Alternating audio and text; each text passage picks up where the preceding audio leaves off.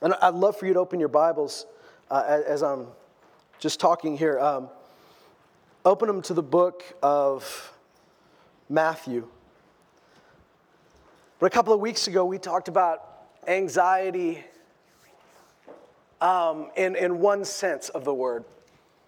Because in reality, and I mentioned this a couple of weeks ago, anxiety is something that is at so much the forefront of our culture and our culture's conversation right now.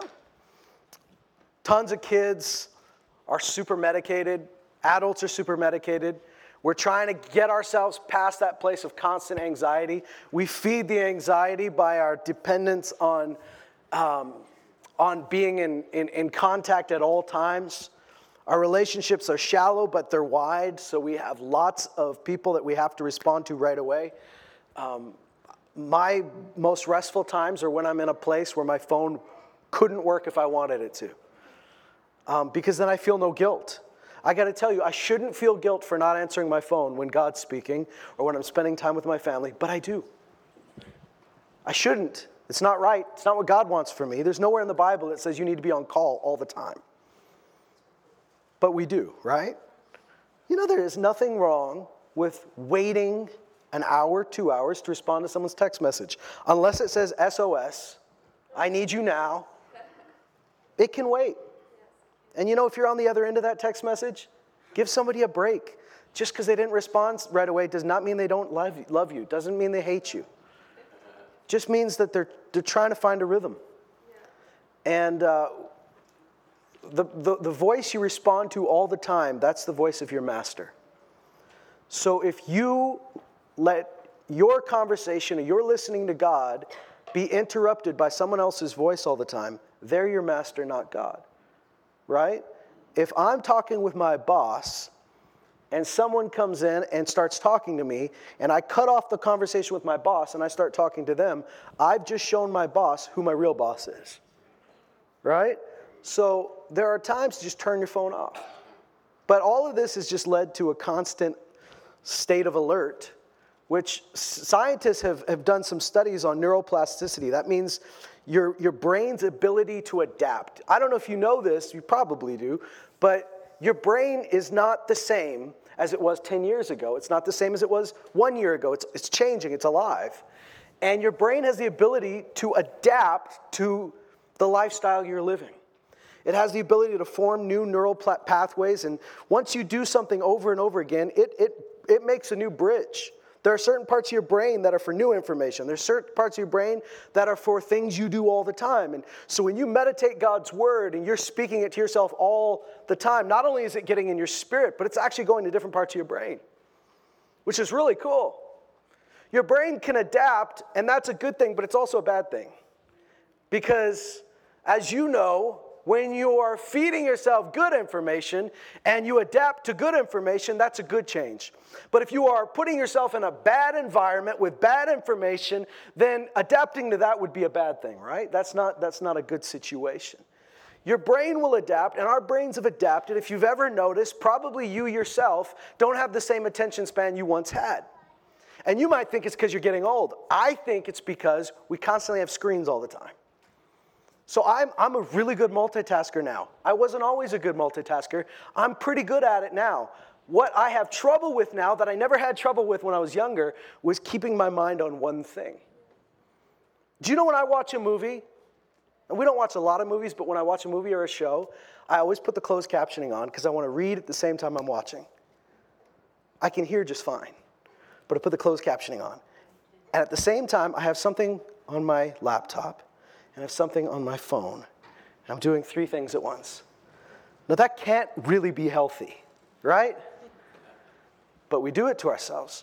So one study said that we're in such a constant state of alert, whenever our phone goes off, what do? We reach for it.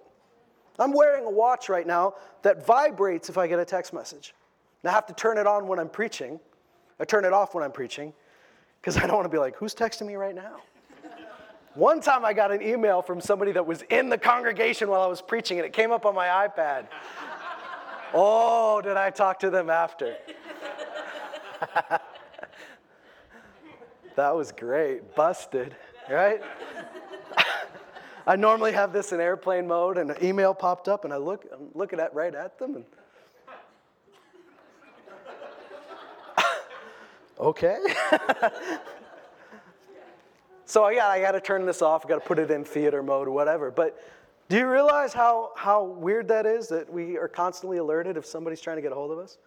You know, back in the day of a Greek messenger running to find you, it took them some time to get there and some time to go back. You know what I mean? You weren't constantly getting messengers every 2 minutes run up to you. Happy face, winky face.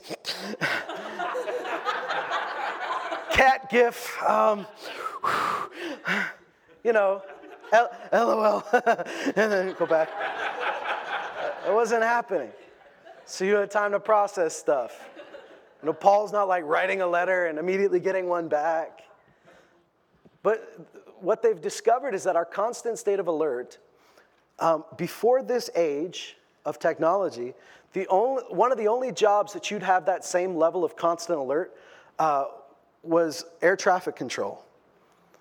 They were always had to be on while they were working. But even an air traffic controller gets time off.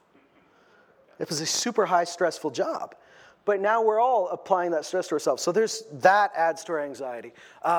There's all sorts of outside pressure. There's all these things. And I want you to know that, as we've said before, for every mile of road, there are 2 miles of ditch, right?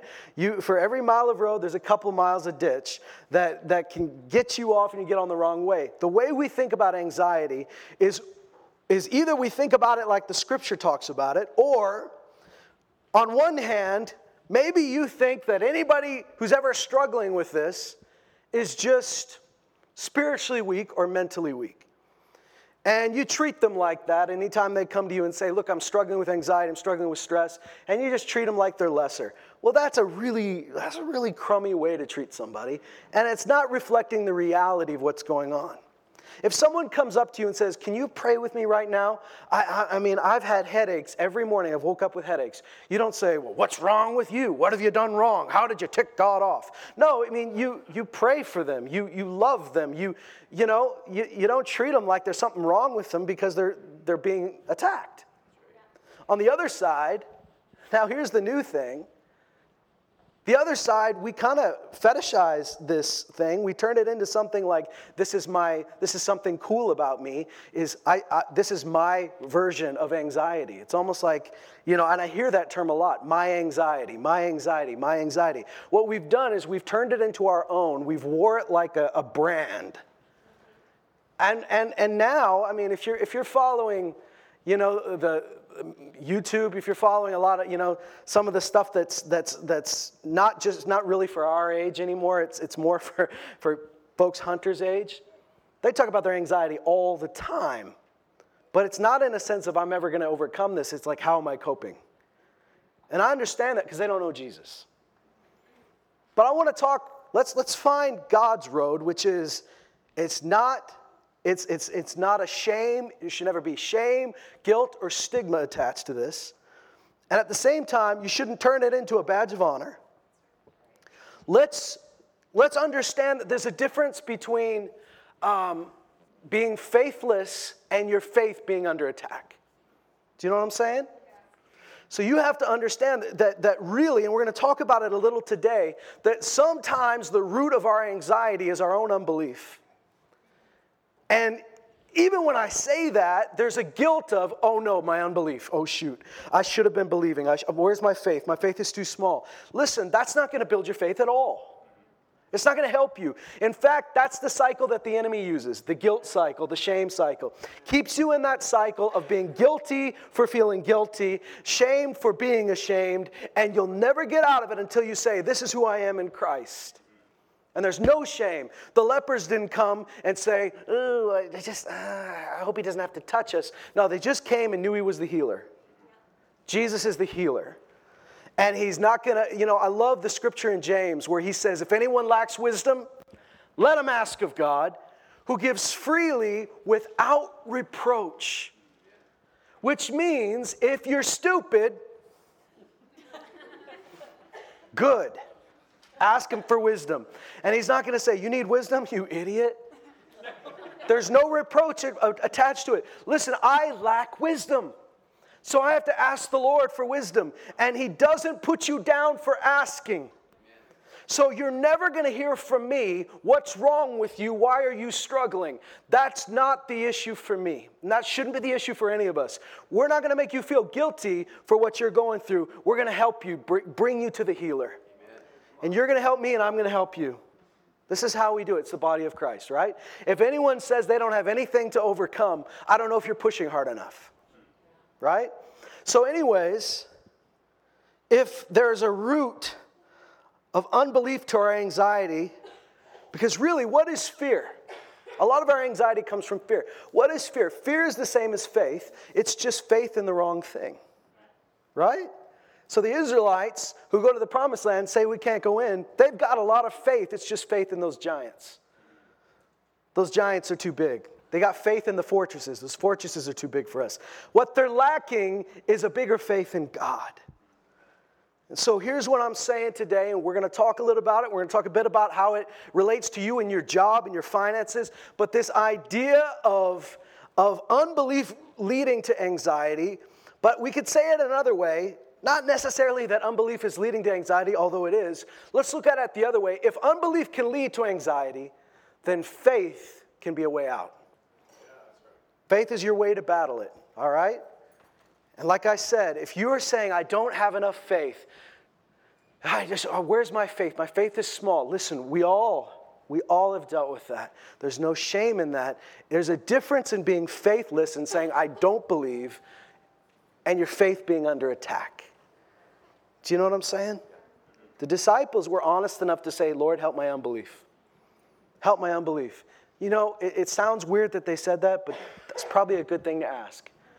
God, I realize, because I've grown up in a family that talked about faith a lot, and I watched them walk it out. They were people of faith.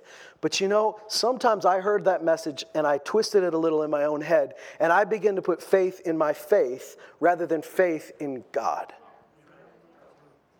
You're putting faith in the process you're going through. What you've done is you've taken a work of grace that works by the Spirit, and you've turned it into a work of the flesh, right? You can't do that. We're set free from getting it done by our own work. The work of faith is a lot different than the work of the flesh. Let's get into this in Matthew chapter 6. So Matthew 6 is famous for talking about anxiety, talking about worry.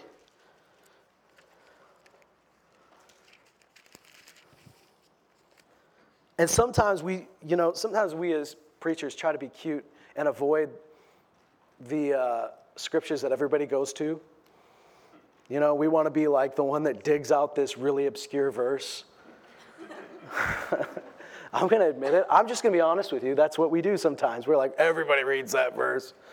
You know, but sometimes there's a reason that we go to that verse when we talk about this, and that's because it really is important.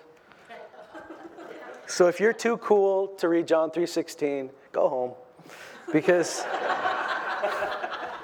it's pretty big. It's big for a reason. All right? Don't literally go home, stay.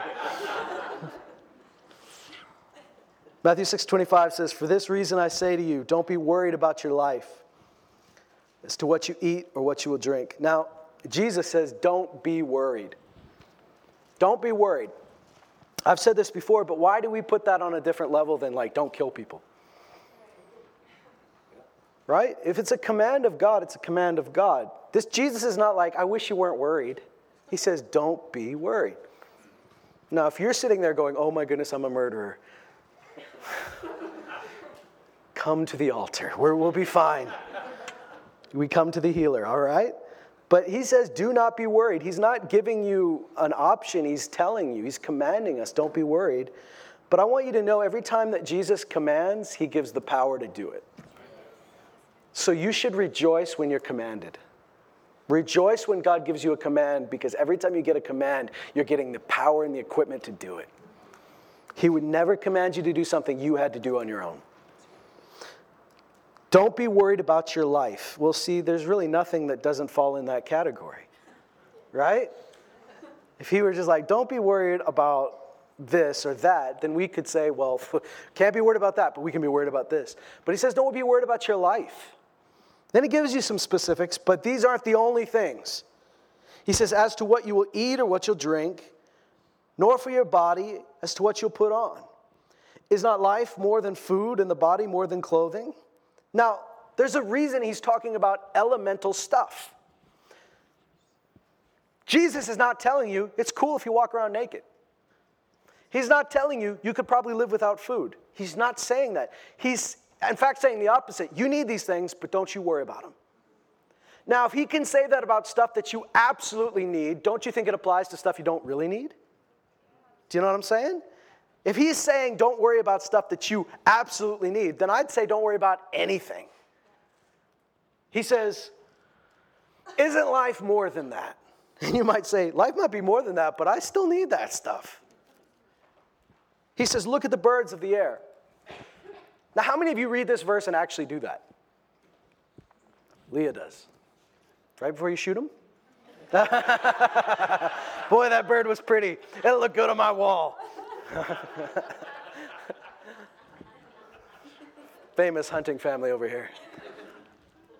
Now you look at, okay, we read these things that Jesus tells us to do, but we sometimes just don't do them. But he says, look at it. So you're inside, so don't look out the window. Just imagine a bird. Look at the bird of the air. They don't sow. They don't reap. They don't gather into barns, and yet your heavenly Father feeds them. Are you not worth much more than they? I know that's a controversial idea today, but you're worth more than birds. You're worth more than whales. We should take care of these animals, but you're worth more. Verse 27, who of you by being worried can add a single hour to his life? Now here's the lie. Here's the lie you'll tell yourself, and here's the lie other people will tell you even if they don't use words to tell you. If you're not worried, you don't care. Like, if you're not worried, you don't care enough. You're not. No, you're recognizing, I can't carry this care. That's right. My lack of worry is not my lack of love. My lack of worry is not my lack of concern in some area. My lack of worry is that I trust a bigger God. I'm choosing to put more emphasis on a big God than a big problem. You'll feel, let me tell you right now, there is a voice that will try to make you feel guilty for not worrying about your kids. Like you don't love them enough. But you've got to love them enough to give them to Jesus. That's the only way. Is your worry going to help them? Are they going to be out there and just like, ooh, I feel my mom's worry. It's the wind beneath my wings. No, it's not. That was bad enough before there were cell phones and you're getting a text. Are you okay? Where are you? I'm at the same place I was 5 minutes ago. My mom doesn't do that. But Verse 28. And why are you worried about clothing? Well, because I need it. He says, observe how the lilies of the field grow. They don't toil, nor do they spin. Yet I say to you that not even Solomon in all his glory clothed himself like one of these. But if God so clothed the grass of the field, which is alive today and tomorrow is thrown into the furnace, what's his point for a minute there? Those things are temporary. You're eternal. God always puts more value on eternal things than temporary things. Grass is temporary. You're not. Your flesh is like grass. It'll go away. You aren't. You are worth much more. It's tomorrow's thrown into the furnace. Will he not much more clothe you? Much more, many much more, like lots much more. You of little faith. Oh, wait, why does Jesus do this? Why can't he just take a teaching moment and let us all feel good about it? Why does he have to, in the middle of it, go, you of little faith? And nobody wants to make eye contact when he says that. Everyone wants to pretend he's not talking to them. But he says, you of little faith. Have you ever considered, we talked a couple weeks ago, that pride leads to anxiety, but humility is a way out. Well, we're going to talk a little bit about today, for the rest of the time we have, that unbelief leads to anxiety, but faith is the way out. Now, there are, like we said, we talked a couple weeks ago, it was pride. Pride and unbelief, they play in the same pool, right? One leads to the other. So it wouldn't be hard to preach a sermon today telling you that your pride comes from your unbelief. I get that. Or your unbelief comes from your pride. These things, all darkness works together in a chaotic way. All light works together in a unified way. So all of these things will lead to anxiety, and all of the things that God gives us will lead you out. But he says here, so if you're worried, his response is, you have little faith. I don't want that. I don't like that. I don't want Jesus blaming me. I want to call it a sickness and be done with it. I want to call it an illness and take a pill for it. Now, I'm not condemning anyone who's taking a pill. I'm telling you that you can't go the rest of your life. If you want to be free, you have to know that Jesus is the healer of mental illness as much as he's the healer of physical illness. And there's no shame attached to mental illness, even as there's no shame attached to physical illness. We don't make people come up and pray for them and make them feel guilty for having a problem with their leg. So I'm not going to make you feel guilty for having a problem with your mind. But I'm going to believe for your healing. I'm going to stand with you. And you know what? I'm going to stand with you as long as it takes to stand with you. And we need to do that for one another. There is now no condemnation to them who are in Christ Jesus. We can't attach condemnation to a struggle. Struggle is an opportunity for victory. It's an opportunity to overcome. And it's an opportunity to overcome together. So here he says, you of little faith. So he's calling out, here's the real root of your anxiety. He says, don't worry then, saying, don't worry, saying. And we could get into that. I know there's been some great messages. In the King James, it says, take no care, saying. A lot of times, the way we solidify our anxiety and our worry is through what we say. It goes to the next level of power when we give it words. We start saying, what'll I wear? What will we eat? What will we drink? What will we wear for clothing? For the Gentiles eagerly seek all these things. For your heavenly Father knows that you need all these things. So God is not saying, don't worry about it. You don't really need it. He says, you do need it. But I don't want you to worry because I'm your heavenly Father. You're still living like an orphan. You got to remember, you got a Father who takes care of you. And I've used this example over and over, but being a father has taught me a lot about my father. And he's a lot better, my heavenly Father is a lot better than me at being a father. But even me, as an earthly father, I don't want my child every day coming to me saying, Daddy, are we going to get to eat today? I don't want him coming to me saying, Daddy, should I make myself some clothes? Should I go ask somebody at school if they can give me some? Because I don't want to bother you. I don't want my kid saying that. I want my kid to have no concern about it. I want him to just automatically believe. And you know what he does? He's 6 years old. He doesn't lie awake at night going, am I going to eat tomorrow? He doesn't lie awake at night going, am I going to have something to wear? He just knows that's taken care of. And I've known parents that at times they skipped meals so that their kids could eat. And they didn't tell their kids because they didn't want their kids to worry about it. That's really love. But your father doesn't have to skip a meal. Your father doesn't eat, but even if he did, he wouldn't have to skip a meal because he owns everything. He'll take care of you. He says the Gentiles eagerly seek all these things. Now listen, if you're seeking something, that's not just what you're thinking about. You're spending your life on it. Now it sounds like, well, isn't that quaint? They're eagerly seeking food and clothes. We're so much more sophisticated in 2018. Yeah, we're still eagerly seeking things to try to make us happy. And we're failing at it. And it's causing us more stress and anxiety. Right? There's that song, I think it's 21 Pilots, that says, wish we could turn back time to the good old days when our mamas sang us to sleep, but now we're all stressed out. That's just the reality. Now we're stressed out. I wish I could just go back and mom just sang to me, but now I'm just stressed out. Well, that's the reality that a lot of people are living in, and there's got to be a way out. There's got to be help. He says this, your Father knows. Your Father knows. If you believe your Father knows, your Father knows. Now listen, if your Father knows, then the second question is, yeah, but does my Father care? And religion will tell you that your Father doesn't always care. But Jesus tells us your Father always cares. We read about it 2 weeks ago. He says, casting your cares upon him, for he cares for you. That's why you cast your cares, because he's not going to throw it in the sea of forgetfulness. He's going to deal with it because he cares for you. Your Father knows and your Father cares. If you could know those two things, it would solve a lot of issues in your life. Dad knows and Dad cares. Verse 33. But seek first his kingdom and his righteousness, and all these things will be added to you. I want you to know that Jesus is not just telling you to stop worrying. He tells you what to think about. Right? You can't tell somebody stop doing this without giving them something else. Have you ever been depressed and someone just says, be happy? How well does that work? Stop being sad, stop being sad, stop being sad. Oh, thank you. You fixed me. Wow, what power. No, it doesn't. But what Jesus does is he doesn't say, he doesn't just say, stop looking at this. He gives you something to look at.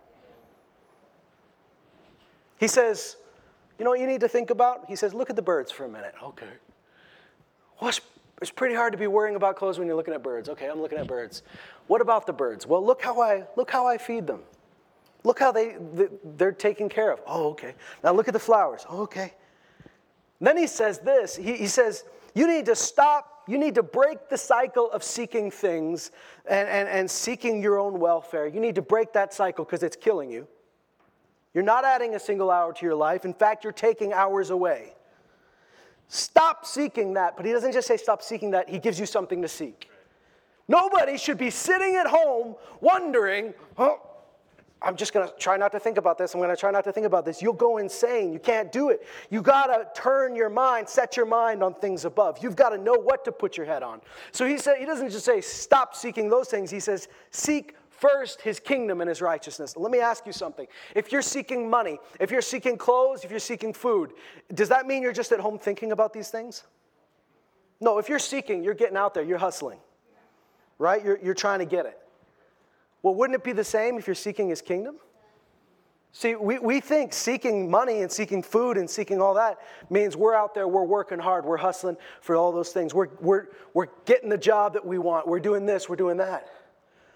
Well, if we apply that to seeking those things, why wouldn't we say seeking the kingdom is a lot more than just sitting at home thinking about the kingdom? It's walking out the kingdom in your daily life. It's walking out his righteousness in your daily life.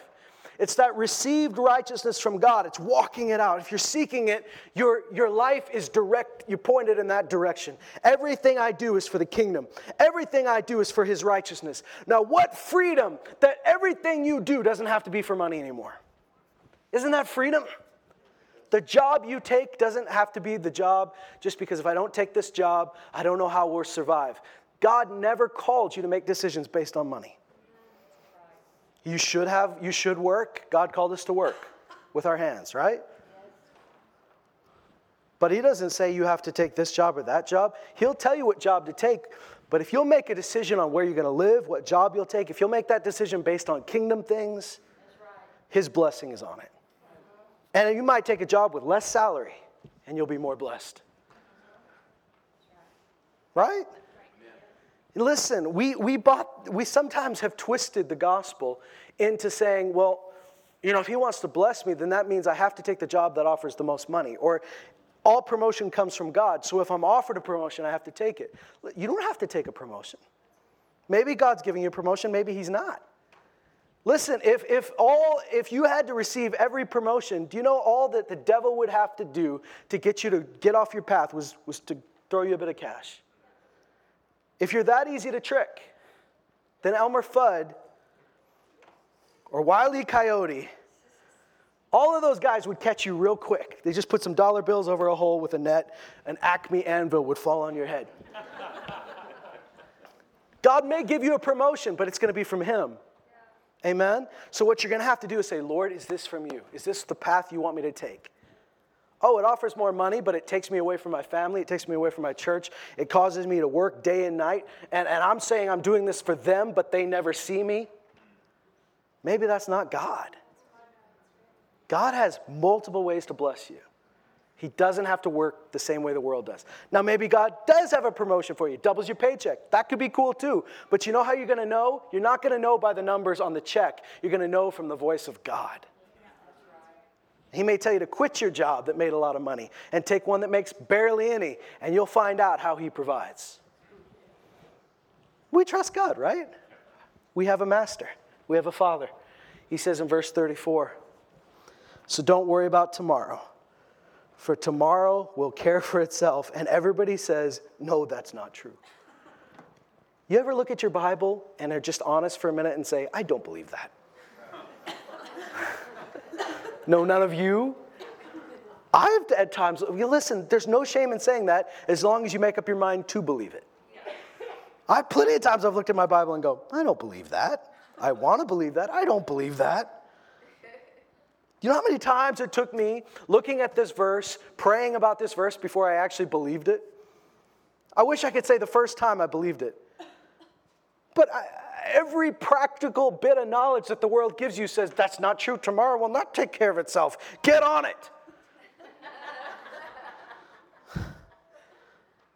Jesus sounds like such a hippie right now. He says, don't worry about it. Tomorrow will take care of itself, man. Each day has enough trouble of his own. If your teenager says that, you smack him in the head and you say, no, that's wrong. Sit down, I'm going to tell you about life. But you can't do that to Jesus because he's Jesus. What in the world do you say? Each day has enough trouble of his own? What kind of weird philosophy is this? Well, he's telling you, he's rewiring you. It is a really good thing when you bang your head against the Bible. Not literally, but you bang it up and you come against that wall and you have to choose some foundational beliefs. You have to change what you believe. And he's using this language not because it's easy to accept, but because it is hard. And when you come up against it and go, that can't possibly be true, he's saying, good, I'm glad you're finally honest. Now let's work on what's causing you to believe that, what's causing you to not believe that you've got a father and he's going to take care of you.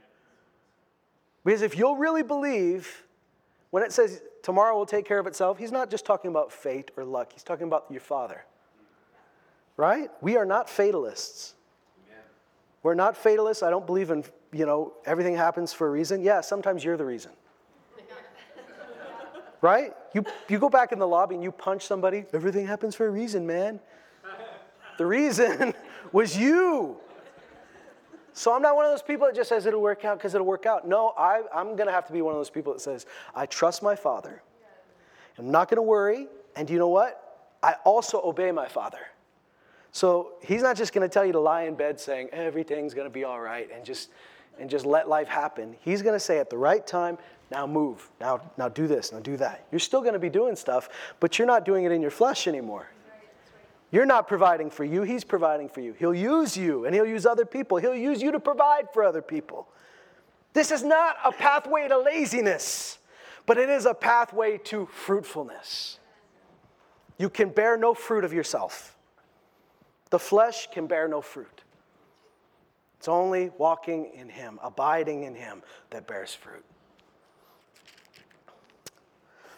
Now, if you noticed when we started in verse 25, we committed a minor error in proper Bible reading because the first few words I read were, for this reason.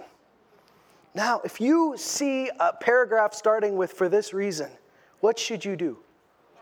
Go back and read. What reason? Right? So the reason that we start at verse 25 is because it starts a new paragraph and it's got a nice little chapter heading. It's got a nice little title. Mine says the cure for anxiety. So if I'm struggling with anxiety, I start there. But Jesus is in mid-conversation. And he says, for this reason. Well, what reason? He's talked about not storing up treasures on earth, but storing them in heaven. He's talked about the eye is the lamp of the body. So if your eye is clear, your whole body will be clear, full of light. If the eye is bad, it'll be full of darkness. What's he talking about? He's talking about everything goes back to your intention. Everything goes back to the matter of your heart. You can't just say, well, I'm doing the right thing for the wrong reasons. He says you gotta have your eyes clear. You've got to have your vision clear. You've got to have your intentions clear. But then he gets to this, and he says in verse 24, no one can serve two masters. For either he'll hate the one and love the other, or he'll be devoted to one and despise the other. You cannot serve God and mammon. Now, maybe your Bible says God and wealth, but it specifically is a proper noun in the Scripture. It's a capital M, mammon. It's a spirit. And you can't serve God and the God of wealth. You can't serve God and the God of materialism. You can't serve God and the Babylon system, the way the world works. Have you considered that what we're worried about is the thing we're worried about, the thing we think most about and are most concerned about, the things that is driving our anxiety, those are the things you'll serve. The thing you're worried about has become your master. Because your worry will direct you like an arrow. You can't just ignore worry. It's like a rudder on a ship. It'll turn you in a specific direction, especially when you start talking about it. So when I'm worried about something, I've chosen my master.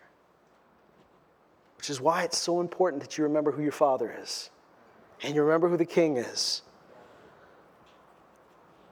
Because worry and anxiety will turn you into a slave. You'll serve it. It'll own you. No one can serve two masters. So Jesus really challenged people when they said they wanted to follow him. And they would say things like, can I go bury my parents? Like, can I stick around until they're dead or whatever? Can I? All these things. And he said, no, you got to follow me. If you want to follow me, follow me. In fact, in one place he says, you got to love me and you got to hate your parents, which is not something we put on the memory verses for kids downstairs. What does he mean, hate? Well, he doesn't mean that you're like, I hate my parents, because he's the same Jesus who said, you guys aren't honoring your parents. When the Pharisees were using their money just giving it to the church, but never taking care of their folks, he says, you're not honoring your father and mother. So Jesus is not teaching us to just be really mean to our parents or to not love them anymore. What's he saying? He's saying, you've got to love me more than you love them. That's right. And the one you love is the one you'll follow. You'll follow the things you love. You'll work for the things you love. You will serve the things you love. Right? True enough, you'll serve the things you love. So I love Jesus more than anything. I serve Jesus. Second in my life is my wife and my son. And you know what? I serve them. All the time. My love for them causes me to do things for them all the time. And vice versa. Because I love them. You may love things that you don't want to love. You may say, absolutely, I don't love them. But the way you know you love them is not whether you feel warm fuzzies in your heart about them, but really the way you know if you love something is, how much do I think about it? How much of my life is wrapped up in this thing? You may think you hate your job, but really you love your job. You don't love it in the way you want to love it. You want to love it in the way that this is fun. But I can tell you that even the job you hate, you actually love, because that's what you care about. That's what you spend all your time on. That's what you're wrapped up in. You never think about anything else but your job. You may say, I despise this job, but actually, you're showing it more love than you're showing the Lord. Does that make sense? You'll go out every day and say, I hate this stupid garden. Hate these plants. But if every day you're out in that garden, you are showing that garden love. So no matter what fuzzies you feel, you love it because you're spending time with it. You're spending time thinking about it. You're spending time working in it. If I love the Lord more than I love anything else, he's going to have most of my attention. I'm going to be seeking his kingdom and his righteousness more than these other things. So he's tying these thoughts together. For this reason, I say don't worry. Worry is making yourself a servant of the thing you're worrying about. You can't serve God and serve other things. So your worry is keeping you from serving God. Because you can't serve two masters. And I want you to tell you, it's time, just you have permission to let it go and not feel guilty. But not just let it go into the ether. Not just let it go in a Disney way. Give it to the Lord. Give it to the one that cares. Know that you have a Father.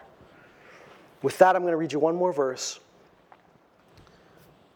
You've heard the scripture, and you've probably heard it a few different ways. How many of you have ever heard that money is the root of all evil? Right? But that's not what the Bible says. It says the love of money And it doesn't say the love of money is the root of all evil. It says the love of money is a root of all, and if you look in the Greek, all sorts of evil. It's a big root, but it's not the only root. And it's not money itself, it's the love of it. Right? How do you know you love money? It's not that you're like Scrooge McDuck and you got like all the coins in your basement and you're diving into them and breaking your nose on them. It's not that you're like flinging dollar bills, which, I mean, I guess they'd have to be US dollar bills, but it's not the same effect flinging loonies. Making it rain is painful when it's loonies, right? It's not, that is like the cartoon version of loving money. People love money in ways that are not cartoon friendly. We love money, like I said, when you think you have to take the extra hours so you can buy the boat. You love money when you think that, if I just had this, then I'd be satisfied. No, you wouldn't be. And really, we're about to find out in the verse we're going to close with, that the love of money is really rooted in the fear of not having it or the fear of losing it. That's where so love doesn't mean you feel like, oh, money, money, money, I love it. No, the love of money is, it's grasping, it's holding on to it, like I can't let it go. Because what if I don't have it tomorrow? Listen, here's the problem with closing your hand over the thing God provides to you. When you close your hand and you make a fist out of it, and you say, nope, that's mine, I'm not letting it go. You've just closed your hand. Yeah, you won't let your money go. It'll rot in your hand. But your hand's no longer open to receive either. When your hand's not open to give, your hand's not open to receive. You've just shut yourself off from the blessing of God. Living life with an open hand that says, God, whatever you give, I'll receive, and whatever you tell me to give, I'll give. Nothing I own is non-givable. No thing I own is non-givable. Now, I said something like that a couple years ago, and somebody said, so you're talking about my I said, if you can't give something away, then you should just give it away. Do you know what I mean? If you can't imagine giving something away, you should give it away now. Because it has a grip on you. And somebody came to me and was like, you think I should give my wife and my kids away? I said, no, something. If you think of your kids and your wife as objects, we have another issue and we'll book you some time. I want you to turn to Hebrews 13.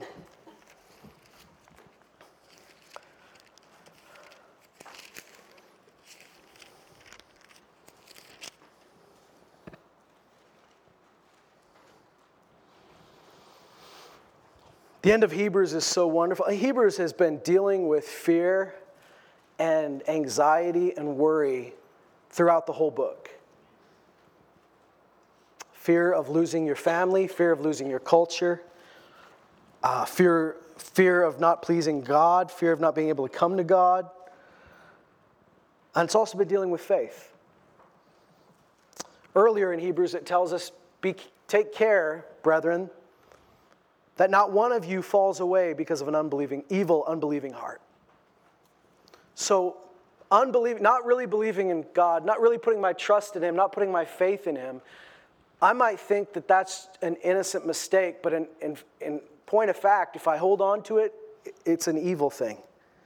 And it'll cause you to fall away from God. I don't want to fall away from God. I want to come closer to Him. And Hebrews over and over says, now we can come to Him because of Jesus. We can come close. We can come with confidence. By the time we get into Hebrews 13, he's giving some real instructions, some end-of-the-letter instructions, which is super important stuff. And he says this in verse 5. Make sure that your character is free from the love of money. Make sure that your character is free from the love of money. That's an interesting way to put it, isn't it? How do I make sure that my character is free from the love of money? Do I give it all away? Well, if God told you to, yeah. That's what he told the rich young ruler. The rich young ruler's problem was love of money. And he told him, hey, give it all away. He was setting him free from the chains. And don't think he was going to make the rich young ruler a poor little homeless dude, because even if he was following Jesus, what would have been the problem? But he said to the rich young ruler, he told him, give all your money away, give it to the poor, and follow me. Why? Because this guy's a rich young ruler. Rich young ruler doesn't just mean you have money in your ATM account. Rich young ruler means you're in charge of a bunch of stuff. You're in charge of land. You're in charge of people. And you can't be in charge of that and still follow Jesus at the same time. That's the practical side of it. The spiritual side of it is that these things owned him more than he owned them. So Jesus is about to set him free. He said, hey, you know what? Just let that go. Give it all away and follow me. And how do we know that Jesus wasn't just, going to treat this guy like a scumbag? He said right after, he said, anybody that gives up all this stuff for me, their houses and their land and their families, he says, I'll give them 100 times more in this age and in the age to come, eternal life. So Jesus is saying, hey, I would take care of you. But this guy couldn't trust Jesus with that, right? He was going to set him free from the love of money, but the love of money is really fear of losing it or fear of not having it. He says, make sure that your character is free from the love of money, being content with what you have. So here he is about to tell us what the root of the love of money is. For he himself said, I will never desert you, nor will I ever forsake you. That's how we know that the love of money is rooted in fear. It's fear of being abandoned. It's once again that orphan heart. It's an orphan heart that says no one's going to take care of me if I don't do it myself. If I don't do this, nobody's going to do it. What's his answer? His answer isn't, he says, let your character be free from the love of money, knowing this, that you don't really need anything. No, he says this. This is what you've got to remember. I will never desert you. I will never forsake you. I want you to think for a minute about that phrase that he said, being content with what you have. On one hand, you might think, well, I have a house, I have a family, I have a car, so I should be content with that. Yeah, that's one way of looking at it. Let me even show you another way. Being content with what you have. What does he now tell you that you do have? Because he's writing to people that he said had their property seized. Maybe they don't have a house. He's writing to people that have been persecuted. Maybe they don't have a family anymore because the family kicked them out. What does he just tell you right now that you have? You have him. And if you have him, you have everything you need. He's the provider. He's the caretaker. He's the caretaker. Caretaker. Let him take your care. I will never desert you.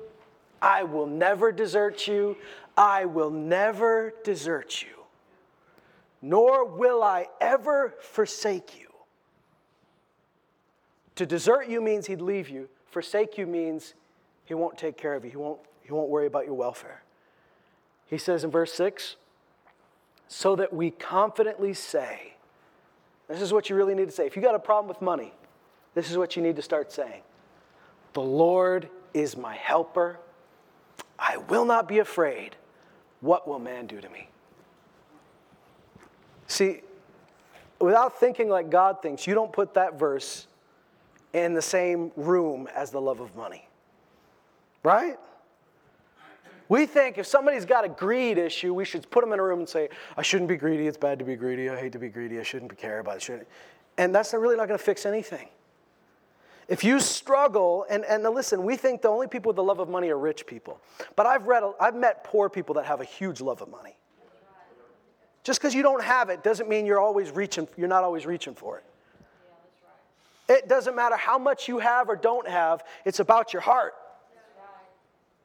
And here he says, this is what you need to say confidently. Confidently, the Lord is my helper. I will not be afraid. What could man do to me? He's writing to a group of people that know, remember, their property is being seized, their families are kicking them out, the synagogues are scratching them off the synagogue list, the empire is turning against them. What happens if you confess Jesus publicly? You could lose everything. And they're here saying, what could man do to me? The Lord's my helper. He's my helper. He's the one that takes care of me. He's the one that pays the bills for me. He's the one that, he does all of this. He's not going to leave me distraught. He's not going to leave me as an orphan. He's with me. He'll never desert me. He'll never forsake me. See, if we really believe that, you know how fearless we would be? You would charge into life like a maniac because the Lord's with you. We've talked about this. One of the youth mentioned it already. How would your life be different if Jesus physically was walking next to you saying, hey, let's just go do this? You would do anything. He told you to go to the mall and sing Happy Day at the top of your lungs, clap your hands, and do a dance. If Jesus were there, you would do it. If he said, go to the lake, catch a fish, there's going to be a coin in its mouth. You say, if you say so, boss. Should it be any different because we can't see him? No, faith is what we can't see, so we know he's here. So what am I afraid of? What could man do to me? If your anxiety is tied to your fear of, what if I can't take care of my family? So many of us would be okay living in a shack, in a tent. We'd be okay scrounging for food if it was just us, but I can't think that way now. I got kids. I got a family. I got people that depend on me. How could I think that way? You have to think that way. You have to believe that your Father will take care of you. You have to believe that he wants better for you than you want for yourself. You have to believe that he owns everything in the world, so he's got more than enough for everybody. You have to believe that if I'm willing to let something go, my hands are now open to receive. You have to believe it. And he says in the next verse, remember those who led you, who spoke the word of God to you, and considering the result of their conduct, imitate their faith. No leader is trying to make you a clone of them. Because you can have a leader that's got different giftings and a different call in their life than you have. So you don't have to copy everything they say, copy their emotions, and you don't have to be a clone of them. But you know what you should copy? Imitate their faith. And he doesn't say imitate the faith of the best preachers you know. He says imitate the ones that led you and you saw the result of their faith. Sometimes that's somebody on a stage. Sometimes it's somebody who never had a microphone. But they were an example of God's faithfulness. Imitate their faith. And then he says this, verse 8. Jesus Christ is the same yesterday, today, and forever. It's the same yesterday, today, and forever. If you can believe that, you can get through anything. If you can believe that, no worry will own you. Scripture says he set us free from the fear of death. And by the fear of death, people have been subject to slavery all their lives. Fear makes you a slave. Worry makes you a servant. You can't serve two masters. And I want you to know there's freedom for you. I also want you to know that just because your faith is under attack doesn't mean you're faithless. It doesn't mean you're in rebellion. It means it's under attack. And when something's under attack, you fight back. And when you fight back, sometimes you can fight back and it's a quick battle. Sometimes you got to grab the hand of somebody next to you and say, I need you to pray with me. I'm fighting.